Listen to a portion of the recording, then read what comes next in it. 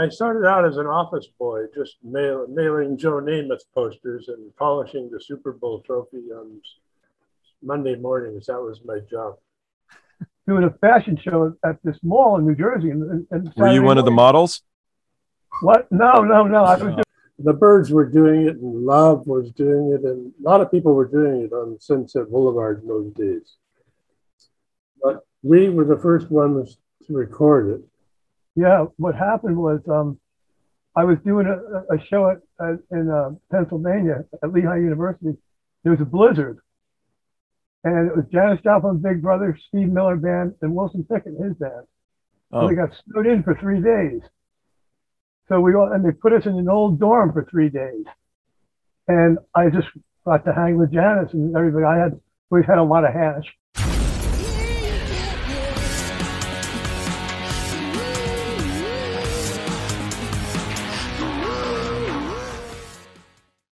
Hey, this is Party Like a Rockstar podcast, and I'm your host, Joel.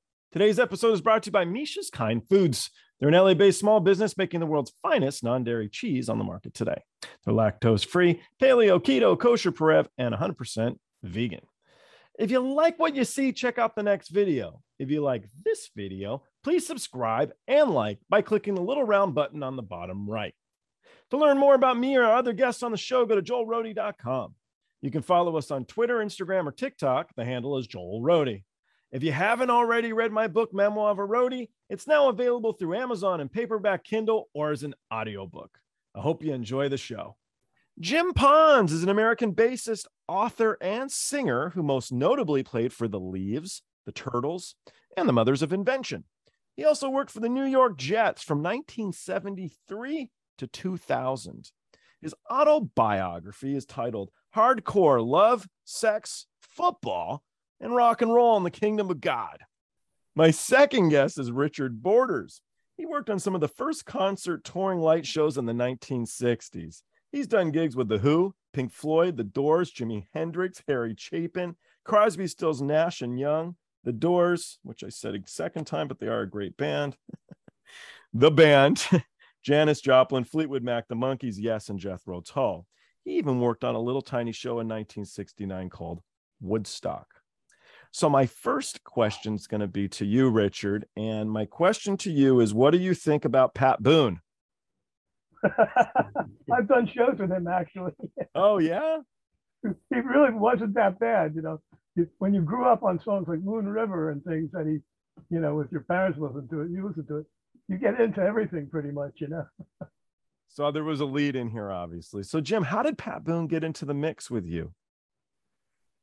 He wandered into a club we were playing on Sunset Strip, the Leaves at Ciro's, and introduced himself to us. And he was interested in signing young talent to a production company that he was just starting. Huh. You guys all knew who he was? What? You knew who he was, though. I knew who he was. Yeah, I liked his old songs from the 50s. He was a crooner, and he had white shoes, too. He wore his white shoes to Ciro's that night. And we were really impressed that he was interested in us, and we signed a record deal with him. I don't know how he heard about us, but came in that night, and we met with him, and we signed a contract the next day. That's cool. Another one. So the Leas, you were the first to record Hey Joe. I started researching the song of Hey Joe. You did some stuff with Jimi Hendrix, Richard, so there's a connection. But my question is, you guys re-recorded it several times. Did you do that with other songs? And what made you want to stick with Hey Joe? What was telling you that maybe there was something to the song? We didn't do it with any other song but that one. And it's tough to remember why we did it 3 times. We weren't satisfied with the first 2, obviously. And we actually changed lead guitar players between the second and the third one. So he might have brought something to the table that we didn't have prior. Also, I think the third version had that break in the middle that nobody else had, which made it a little more commercial than the Byrds were doing it, and Love was doing it, and a lot of people were doing it on Sunset Boulevard in those days. Oh, got it. we were the first ones to record it. And how'd you hear about the track? The song? Yeah, so that was it. So I was researching. It's credited to Billy Roberts. Some people say he didn't write it. Neela Miller, maybe Dino Valenti. I know it was never really settled who wrote it, but we weren't really interested in that. The Byrds did a version, and we loved the way it sounded, and we just recorded. We wanted to record it. They were doing it live at Ciro's, and we thought we needed to record it, and we did, and it was released on Mira Records, which was one of Pat Boone's friends, and it got to be a big hit. That's neat stuff. That's really neat. Did you see Jimmy play Hey Joe, Richard? Oh yeah, a couple different times he played it, and he never played the same. You know, he's gonna change things around and jam in the middle of it with that song. Yeah, I saw the Byrds do it too. Yeah, I did a lot of shows with the Byrds. They were one of my favorite bands. Yeah, mine too. I love the Byrds. Yeah. They're part of the LA scene too, right? Weren't they all here? Yeah. So were you hanging out with them in Laurel Canyon type thing, or not so much? I didn't hang out with them. No, we knew Brian McLean, who's their road manager. You must know him. I know the name, sure. He's the one that showed us how to play the chords to Hey Joe. He lived in Laurel Canyon. I didn't know. I think Roger lived up there somewhere, but yeah, we were in that circle of people. Okay. Ed Sullivan Show with the Turtles. What was that day like? The day, it was a long day, actually. We started rehearsing in the morning with the stage crew and the sound technicians, and we did it to a pre-recorded music track, and Mark and Howard sang the leads live. And it was all very exciting. We didn't see Ed until the minute before the show went on the air live. And I remember it was remarkable. He had red hair. I had never seen him I never saw him on a color television, but it was a thrill. I mean, it was, one of the great moments of my musical career, Ed Sullivan Show. That's fantastic. How did you get into the Turtles? So the bass player left, right? And then you jumped in immediately. He quit to produce the Monkees. He became the record producer for the Monkees. And I had known Mark and Howard, and we played together up and down the Sunset Strip, and it was very seamless. They came over, they sent Johnny Barbada, the drummer, to my house, and he told me they needed a bass player and they wanted it to be me. So they knew I was able to. I didn't have to audition. I just had to start rehearsing with them. Oh, so time and place. Time when the leaves were starting to fail. We were just college kids acting like rock guys, and we just didn't have what it takes to last. Yeah. So I was ready to do something else, and it happened at a good time. Yeah.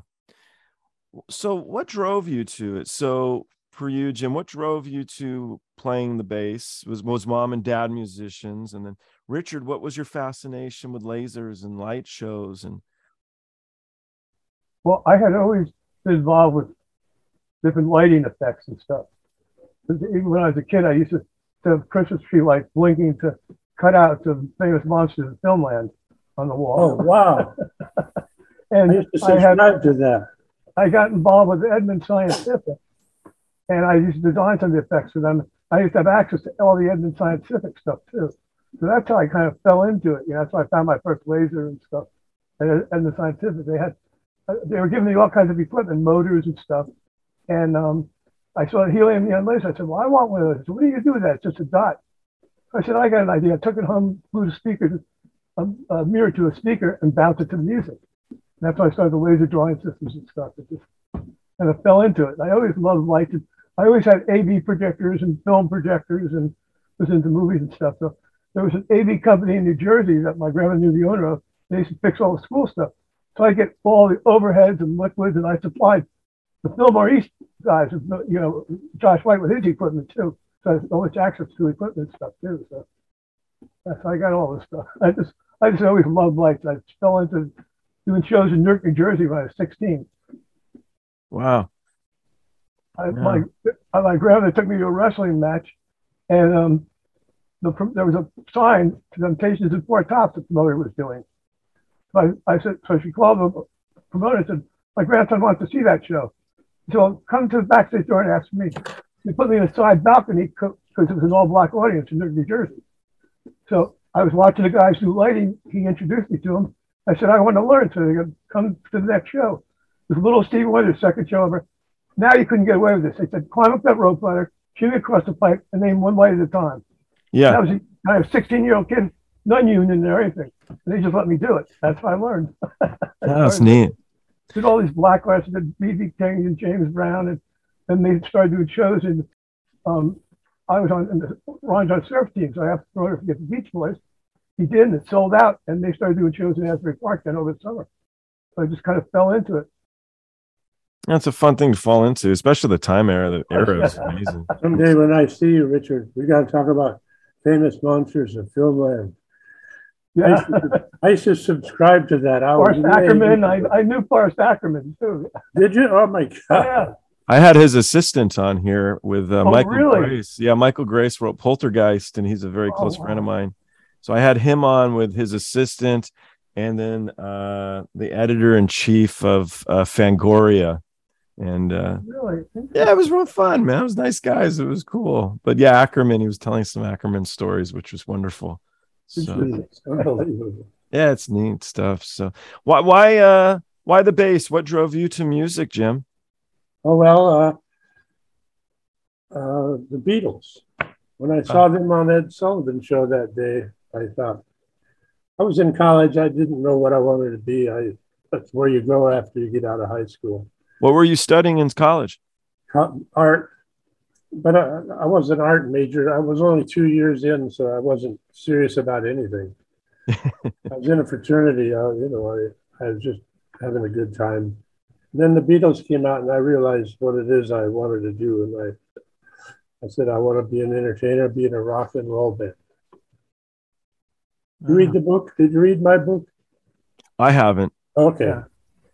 Richard did? You still have the Hofner bass, right? Hofner. Yeah, I still have my Hofner bass. So I wanted to be Paul McCartney, and I started a band in my fraternity. The guys that didn't know any more music than I did. None of us knew music. Yeah, you played that with the Imagine show with Maddie and I. Yeah, that's right. That bass. Yeah, that was great. We had so much fun at that. Thank you so much. You got to do it again. Yeah, we do. So the Mothers of Invention, how did the Mothers of Invention start with you? What was the process of you joining that band? That same thing. I knew Frank because he and I had dinner occasionally. He played on Sunset Strip in those days, and we got to be friends. And then when the Turtles died and Flo and Eddie wasn't formed yet, I got the word that Mark and Howard were playing in the new Mothers of Invention creation by Frank Zappa. I thought that was pretty remarkable combination of things. And then one day Mark called me and said their bass player quit. Frank's bass player quit, and he needed a bass player. So it's the same kind of thing. And he wanted me to be the guy. So that's what it was. That's all it took. Yeah. So you were at the show, the Montrose show with the flare? They say it was a flare gun. I'm not sure it was, but it looked like a sparkler to me. But there was a fire up in the balcony. Yeah, small fire.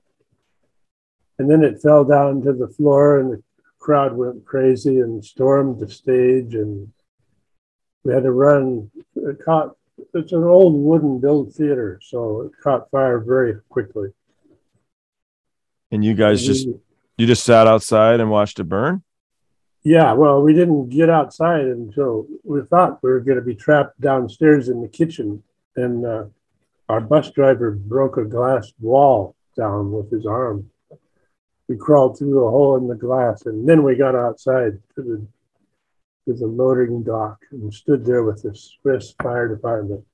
Oh. Watched it burn down to the ground. Yeah. So you lost all your instruments, backline, everything? Yes.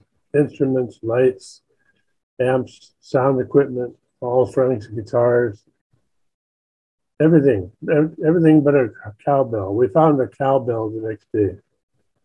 Who kept the cowbell? Burned up cowbell. Wow. Ironic. And then what about the show when he was pushed off the stage? That was the next show we did, because we had to have 2 weeks to rent new equipment and rehearse with it. So the very first show we played was back in London. I forget the place. I'm drawing a blank on the place. But yeah, it was in the middle of our encore, just like the fire. Somebody pushed past me on the stage and ran over to Frank and pushed him into the orchestra pit. So you felt the guy come by you? Yeah, he bumped me as he ran by me. Wow. I read it was Timothy something. I don't know. And I turned around and looked where he came from. And the next thing I knew, everybody was standing by the edge of the stage looking down into the orchestra pit. That's where Frank landed. Wow. Turns out the guy thought his girlfriend was having a relationship with Frank, and he was mad about that. And he came on stage, and that was the end of our career with Frank Zappa. We were told he wasn't going to be able to play again. And we dispersed and went back home, and I did see him in the hospital before we left London. And that was it. Heavy. And then after that, then you quickly jumped onto the football stuff? No, Mark and Howard had an offer to go on the road with Alice Cooper. We still had Frank's band. We couldn't be the Turtles because White Whale Records owned the name, and we were in a lawsuit with them. So they took the name from our two road managers, who we called the Fluorescent Leak and Eddie. And we went back on the road with the Zappa band and toured with Alice Cooper. That was the beginning of Flo and Eddie. Oh, no way. I didn't know that part. Did you know that, Richard? Yeah, I think they even played the Ritz Theater in Staten Island that I was running at the time. Oh my gosh. You and Alice played, yeah, in that show. Yeah, that was the $1 Billion Babies tour in 1973. Yeah, that was fun. I ran the Ritz Theater for the Younganos. Our paths may have crossed many times, Richard. Yeah, I know. So much over the years. It was great to get. Richard, so Woodstock, at the time, I'm assuming you didn't know it was going to be as big and grandiose as it is now in the culture, right? Well, I had a little more of an inkling of it. I had done Monterey Pop, and I had been on the road with the Who and stuff. And I saw all these people that said they were coming to Woodstock.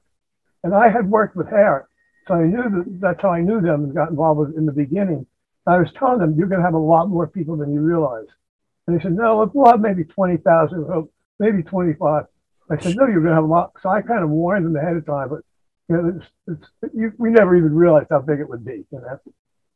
And it was crazy because I had already gotten a job for 17 Esquire magazine doing a fashion show at this mall in New Jersey. And were you one of the models?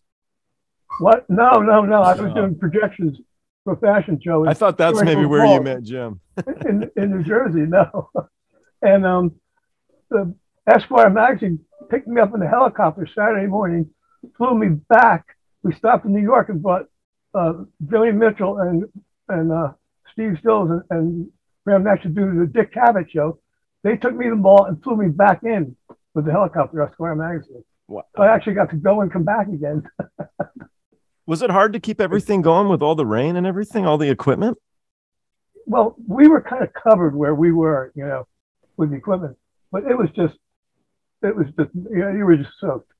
You were wet. You were going to be wet, How long did you sleep after Woodstock? I don't sleep a lot anyway. So really? I kept going. Yeah, I sleep maybe 5-6 hours a day still, at my age. But it took me a while to recover from that for sure. Yeah. And I had just done the Atlantic City Pop Festival before that, which was even better, because there was no rain. It was much more organized. We had a circular stage where we rotated the stage and everything. Yeah. That was the festival month, pretty much August that year. So some of the fun one of my favorite questions maybe is, what are some of the crazier gigs that you guys have played or remember playing through the years? Nutty venues or crazy lineups, standout performances. A lot of the ones I like are the ones of like, how the hell are we supposed to play in this place? I think my strangest day was a Saturday. I did Joan Baez at Fairleigh Dickinson University afternoon and Gigi Allen at the Stone Pony at night. Now, do you know Gigi Allen? Yeah, I brought on his drummer. He was a lunatic. He'd throw crap at people and, This guy brought Gigi Allen to his company Christmas party. That was the strangest day, doing Joan Baez and Gigi Allen on the same day, I think. Yeah, that's definitely a transition of sorts. The sound guys, we locked ourselves in the booth because he tried to get into the booth. So we locked ourselves and we put tables around so we couldn't even get into the booth. Listen, it's crazy. How long was the Gigi Allen show? It would have been short, right? It was right after he got out of jail and just before he died. Oh. And it was at least an hour show or more, And it was wall-to-wall people, and he'd be running around spinning his arms, and it would separate like there's a magnetic pull away from him, so people would separate. This audience, no space, they'd separate around him as he ran around like a crazy man, Did you know who he was before the show? I did an interview with him in his dressing room, and for a while he was talking to me, and it was just normal. Then he went into the character. Then once he went on stage, it was a whole different transformation he went through. Yeah. It's strange to see what Oh yeah, that's a nice way to put it. Yeah, I've heard some of the stories. Richard, if anybody, you need to write a book. If you haven't already, you need. No, I'm working on it called Season Music, and I thought it had been finished, and I'm trying to finish by the end of the year. What I'm doing is I wanted to have a book that could plug into a computer. So I was looking for books that would have a USB hookup in it, and nobody made it. So I patented the idea. Oh, geez. So my book will be the first one with a USB drive in it that can plug into your computer and go online and everything else. And I've been sitting in my studio telling video stories, and what I'm doing is Maddie is the end of the book. Maddie? After years of working with artists and helping artists, everybody from Bon Jovi to other people I've helped out. Meeting Maddie was like the ultimate performer. Well, Maddie, Jim, too. Yeah. And she's like a human jukebox. She's just such an incredible soul and talent at the same time. So the whole kind of end of the book is about meeting the ultimate performer, working with her, and doing all these other projects. We're doing a thing called Enlightened Folk, where she's playing with and interviewing famous folk musicians that we've been working on with a TV thing. And so she's in Montana now for the whole summer. And Station National Park working. I'm getting pictures of her. She's got some amazing pictures. Oh, I know. I just sent her video cameras out to shoot more stuff. Amazing. Do you have any stand-up performances that you remember, Jim, at odd places or special evenings? Or Well, a couple, I think. The White House was one of them. I was going to bring that one up. That's something that I was with the Turtles. Yeah, it was the Turtles. We were Tricia Nixon, the daughter of Richard Nixon. The Turtles were her favorite band. So she invited us to play at her Sweet 16 birthday party. Wow, that's it. I remember hearing that. That's great. And what made that fun is, the Secret Service guys took all our equipment apart on the East Wing steps, and they heard a ticking sound. First of all, they were already suspicious of us, long-haired hippies, from Hollywood, California, during the war years. We had a new drummer, and he needed a metronome to tell him the sound, the pace of the sounds. It had turned on during the flight, and they broke it apart, and they thought it might have been a bomb or something. So they returned the broken metronome, and they gave him a check for $75, I think. He still has the White House check. That's a good one. we played with the Temptations and the United States Marine Corps Band. Oh, that's incredible. And she loved us and sent us a nice letter afterwards. So that was remarkable. Oh yeah, yeah. I played on the roof of a house of a gas station in Anchorage, Alaska. We did a show with Procol Harum, and really? They were one of my favorite bands. They were awesome. I love this guy. BJ was one of my best friends. Really? Yeah, we were so close till he passed away, and I still know, Gary, I knew too till he passed. Well, they were one of my favorite bands for sure. It had snowed the night before our show, and we were on this roof, and it was not very substantial, and I almost fell in. One of my feet went through the roof of the building, and had to be pulled out. That was something I remember. Is this why you went into football? Football was worse. Was it? Yeah. What were you doing with the football stuff? You were doing videography? Yes. And I mean, you liked it because you did it for decades. Well, yeah, I started out as an office boy, just mailing Joe Namath posters and polishing the Super Bowl trophy on Monday mornings. That was my job. Why did you leave music though? Because I got tired of it, and we weren't having hit records anymore. It became a job and not any fun. But you were a football fan too. Yeah, I was a football fan. Okay. But I took the job because I write about it in the book. I met someone that I wanted to spend time with in New York, and I moved there. And just as I moved there, my friend who was in the leads with me when we started offered me a job as an office boy of the New York Jets football club, which he had taken for the summer, and now he's leaving it, and he wanted me to fill in for him. But you're living in LA, right, at the time? Yeah. But I got to New York, and I said I'd do the job for a month, and it turned out to be 27 years. That's great. Turned into an equipment manager, assistant equipment manager, and then film coordinator, and then cameraman. And it's a long story, but it's detailed in the book, by the way. It's pretty interesting. Weeb Eubank was the head coach at the time, and the coaches were getting their films on Wednesday, and they needed to have them sooner than that. And he wanted somebody on the staff to shoot games. I didn't know anything about movies, but I told him I was from Hollywood, California, and that's all he needed. Told him, he said, "Do you know anything about movies?" And I said, "They call me Cecil B. DeMille Jr. in Hollywood." And he said, "I'm going to have you run the film department." So I had to learn how to shoot a camera and develop film, and that's how it started. I had a camera that I had to hand wind between plays, and it's gone from that to video, and now to digital, and it's been a remarkable history of the film department in the NFL. But I was there at the beginning. Now, I found this little brief clip on YouTube, and I don't know if it was you, but it's like "Happy Birthday, Jim Pons" is what it's called, and it was you were sweeping the floor at one of the concerts, or one of the guys that was sweeping the floor during the show. That doesn't ring a bell. Doesn't ring a bell. I'll try and find it and send it to you. It was a short clip, but I was wondering what the show antic was where they were sweeping the floor during the middle of the show. So I think it was Turtles. I don't know that one. All right. And I did some research on you too, Richard. So I read a little bit. So you had conversations with Janis Joplin?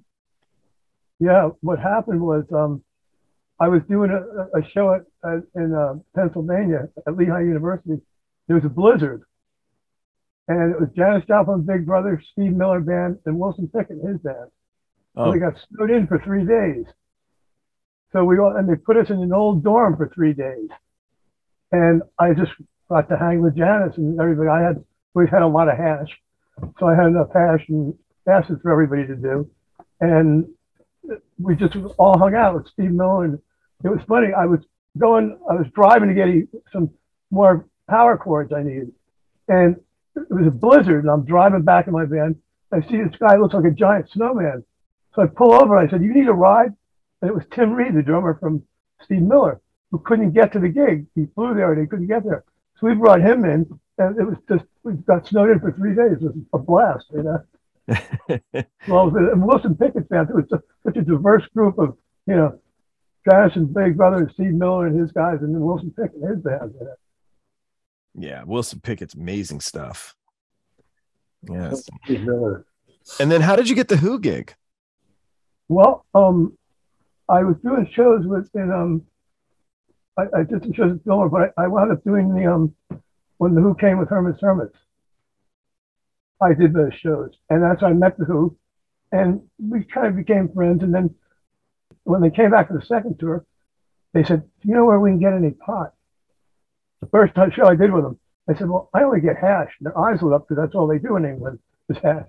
They said, "Well, when can you get it?" I said, "Well, here, take this ounce." You know, so they turned me on to a lot of the English bands actually. They said, "Paul, this guy does great lights. He does stage lights. He does light shows. The day you get there, it'll turn you on to the hash you do too." So cannabis has always had a guidance in my thing. I've been doing cannabis festivals now too. I know your wife's involved with those too. Huh. But so that's how and so I became friends with them, and they were one of the bands like Yes. I helped get Yes their first gigs. So when I wanted to do stuff, they'd give me the budgets I wanted to do lasers or, you know, I had the first black and white projectors with the Who doing Tommy. So I could do Listening to You, I See the Music. I could have the audience on the screen at the same time with the light show. I had 12 slide projectors, 3 moving projectors, 3 overheads, a black and white projector, same kind NASA had. These Kelly Victor projectors that NASA had in Mission Control. I had a black and white one. I had 3 cameras and a mixer, which is rare. I had reel-to-reel black and white, and then reel-to-reel color videos I have of Who doing Tommy and stuff like that. Shows, yeah. So I went through I started 16 millimeter, 8 millimeter films, then got into 1/2 inch and 3/4 and black and white and color, 3/4 inch, 2 inch, 1 inch. I have every video format ever made, concerts. Every format. Now it's all digital, you know, robotic cameras and everything I use now and stuff. Have they all been transferred? A lot of it. Some of the reel-to-reel stuff, actually, I have to go to Smithsonian because they don't have the reel-to-reel black and white and color machines anymore. They have the Sony ones. But if I go there, if they get a copy, they'll copy it for me. But they have to treat, the tape is so old that they have to treat it first. Then when it's through, so I'm trying to figure out how to get there and for 4 days or get it to them so they can copy all the old stuff, you know. 3/4 inch stuff and other video stuff I have, you know. I have a lot of Betamax stuff at concerts.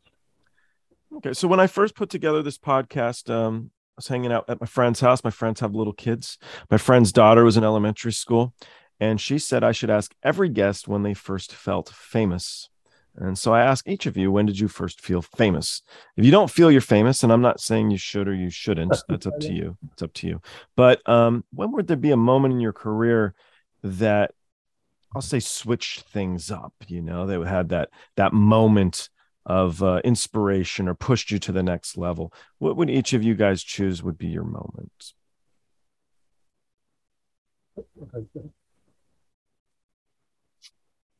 Well, should I go? Sure.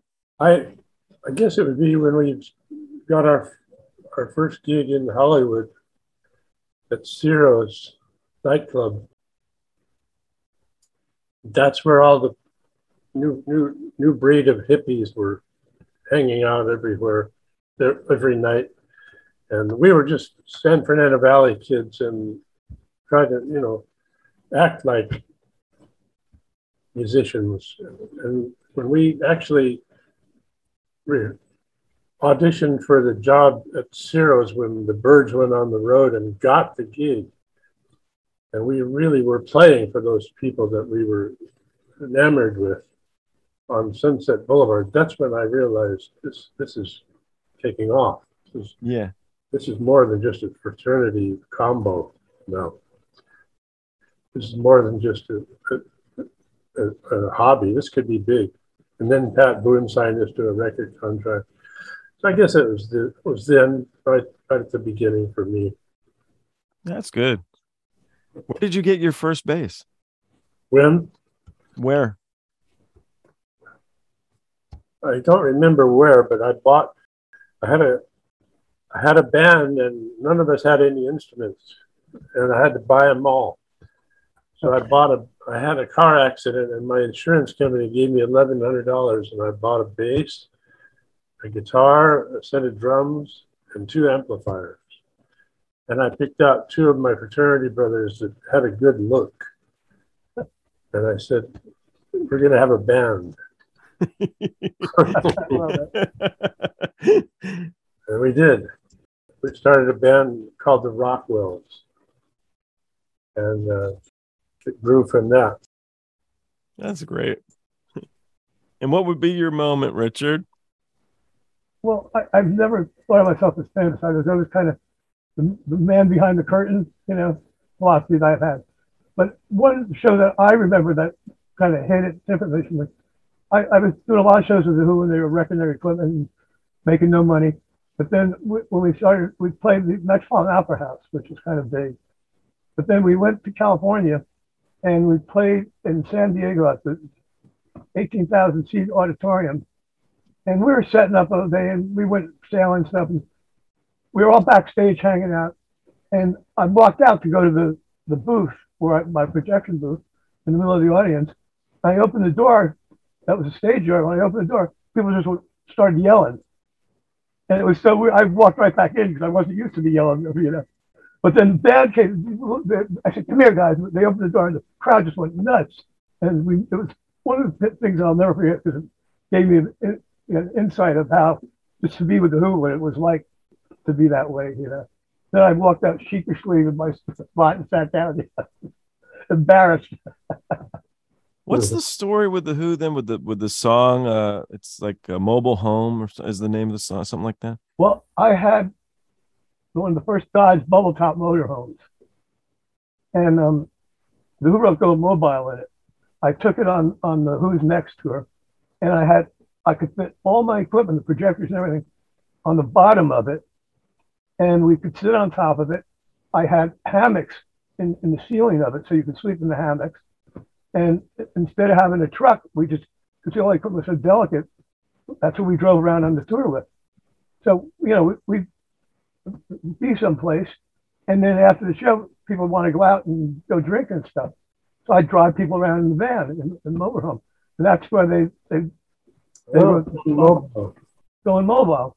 And then at the end of the tour, it finished in Philly, and they all bought giant Winnebago motorhomes and had them shipped by boat to England after that. So that's how that's the whole thing developed on that, They just loved my little Dodge mini motorhome. And it said, it was a Gemini light show, so it had a Zodiac sign in the front window on the side. On the side of the back, it had The Who Alive Tour. And on the back said, "You're tailgating the Who's crew." And it died it's died in Europe, or is it, who knows? No. What happened with my band? I was taking it to do a teachers' convention in New Jersey. The guy put out in front of me. I turned it over. Oh, so it went from England and then back here. No. This is in the United States. Oh, I thought you said it went to England. Sorry. Oh no. They bought 4 mobile homes, giant Winnebagos that were $40,000 each, and had them shipped to England for themselves after they had after they saw they said, "Well, we want bigger ones." And in Philadelphia, they bought them and shipped them by boat all the way to England. And that's what they toured Europe with, the mobile homes. So they each had their own mobile home from there. And then after that, they always made sure they had one in the States and stuff too. Huh. It's just the way the going mobile developed, Yeah, it's like the origins of the tour bus. That's neat. Cool. They don't put their names on it anymore, though. No. Only unknown bands, but only the lower bands put their names on it. Yeah. I have a friend who owns American Coach, who builds all the big tour buses, and what they're building are amazing now. Some of the stuff they have. Yeah. If you could do one more tour, which band would you pick, Jim? And Richard, if you had one more tour, who would you choose to work with? Of all the bands, of all the people. If I was in, you mean if I was able to? You could do a lineup of any of the groups you played with. Who would it be? What would the lineup be? Gee, I don't know. If it's a bad question, you could just say your question sucks. I enjoyed touring with Alice. I liked him a lot. We had a lot of fun. We did 91 nighters in 102 days. That's when he drank and stuff too, right? Yeah. Well, he looked like he did. He always carried beer and VO whiskey around, and I never saw him actually drink, but that was his image. You ever see him play golf? No, I never did. I understand he's a pretty good golfer. That and poker. That's what I'm told all the time. Yeah, I know. Now play poker with him. We played poker. We played poker on the airplane. We had the back of the airplane was turned into a casino. We played there every time we were in the air. I had a friend who was putting on concerts in New Jersey, and he booked John Mayall in the opening act. They sent me the record, and I said, "This doesn't go." And then the opening act got there, and I said, "They don't match up." And the opening act was Alice Cooper for John Mayall. Wow! And they get there, and and they were all in a band, the whole band.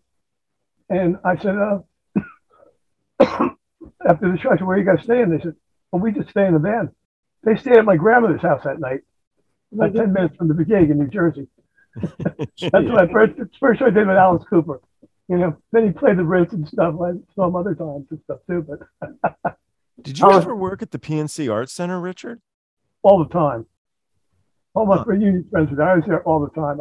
I helped put the video projectors down there when they did video projectors. And I used to live in Keyport. I could go through the backstage in 6 minutes from my house. Did you have a son who worked in the industry too? No, my son's a Lieutenant State Fire Department. He works in New Jersey on a lot of the concerts and stuff. Might be thinking of something. At the PNC Arts Center, I remember there was a fellow who I think looked like you, and his son worked in it, and his son's daughter was also in it, and they were all the crew. It was great. Oh yeah, that's what's his name? Oh God, he worked with Twisted Sister. Okay, that sounds right. They're really nice people, like really good people. Yeah, Bill and his wife and stuff. Yeah. Yeah. And they ran his son worked there too after. And, It was a good group. I knew all the union guys there. It was a whole group of people, especially the Jersey Shore. Between there and the Stone Pony was my home base, and still kind of always is. Asbury Park was where I did shows all my life. How active are we on the painting, Jim? Active? Yeah. Sales? No. I mean, it can be if you want to be, but no, I'm just wondering if you're diligent about it. You mean how active I am as a painter now, you mean? Yeah, you do you paint oil? Do you do watercolor? Oh, I do acrylic. I'm a little bit intimidated by oils right at this stage of my career. I've only been painting about 3 years. I took a continuing education class with 7 little old ladies at North Florida University. And the teachers said I had some talent, and I started painting. That was about 3 years ago. That's great. And I got some nice ones. Yeah. Well, if you guys have any other stories, you're welcome to share them. But if not, if not for now might be a better way to put it. If not, that's all you've got. But we could go on for a long time, I think. Yeah, sounds like I'm sure. Yeah. But if you have any others that you want to make sure you mention, do it. Otherwise, where would be a good place to see your artwork, Jim? And then this young lady, Maddie, that you think is the bee's knees, she's great. Where can we find Miss Maddie? And we'd like to finish the show with Arvid and you again together, Jim. Maddie played with Arvid. I know. I would love to do that. You should tell him about that. That when we played with the John Lennon wannabe. Yeah, where did you find this John Lennon guy? Well, Maddie had wrote a song called "Dear John" that I kind of liked, about thanking him for turning around to music. And this friend of mine who worked with Universal Studios, Gary Petrovich, he was a film producer. called me and said, my neighbor looks at the sounds and plays like John Lennon. Can you get him a gig? So I literally had the light bulb going over my head and said, let me do the show Imagine John Lennon with Matty playing him. And we put it together in 6 weeks. With Matty was doing archaeological digs in Crystal River for Native American stuff, and it was our summer vacation. But it was so much fun. We had such a great group of musicians with Jim, and Arvid Smith plays slide guitars and sitars and everything. He's just incredible. Amazing. And we have Phil Penn, who's the lead violinist for the symphony orchestra. So we had the whole symphony orchestra together. It was just unbelievable. So much fun, you know. And Good. Matty was Paul McCartney, and this guy looks sounds. We went to eat. Len Johnson and I, who looks like John Lennon, and people are looking at him. And I said, I bet you think Elvis is dead too. You know, he much doesn't like him. Jim does. He was like, you know. He looked like him and sounded like him. It was amazing. Really. Yeah. He dressed like him. That was fun. That was a fun gig. Yeah, that was really cool. It just it's something like, you know, it's interesting when you have an idea that just can manifest that quickly and work. That's what's kind of made that really fun. Let me know if you want to get together with me and Matty and Arvid. Yeah, definitely. I know. In fact, she'll be around October. Let's maybe put something together. Okay. There somewhere, maybe there in Mudville or something. Yeah, for sure. Well, thank you very much, guys. I look forward to talking to you both soon. Thank you. Well, thank you so much for interviewing us. You're welcome.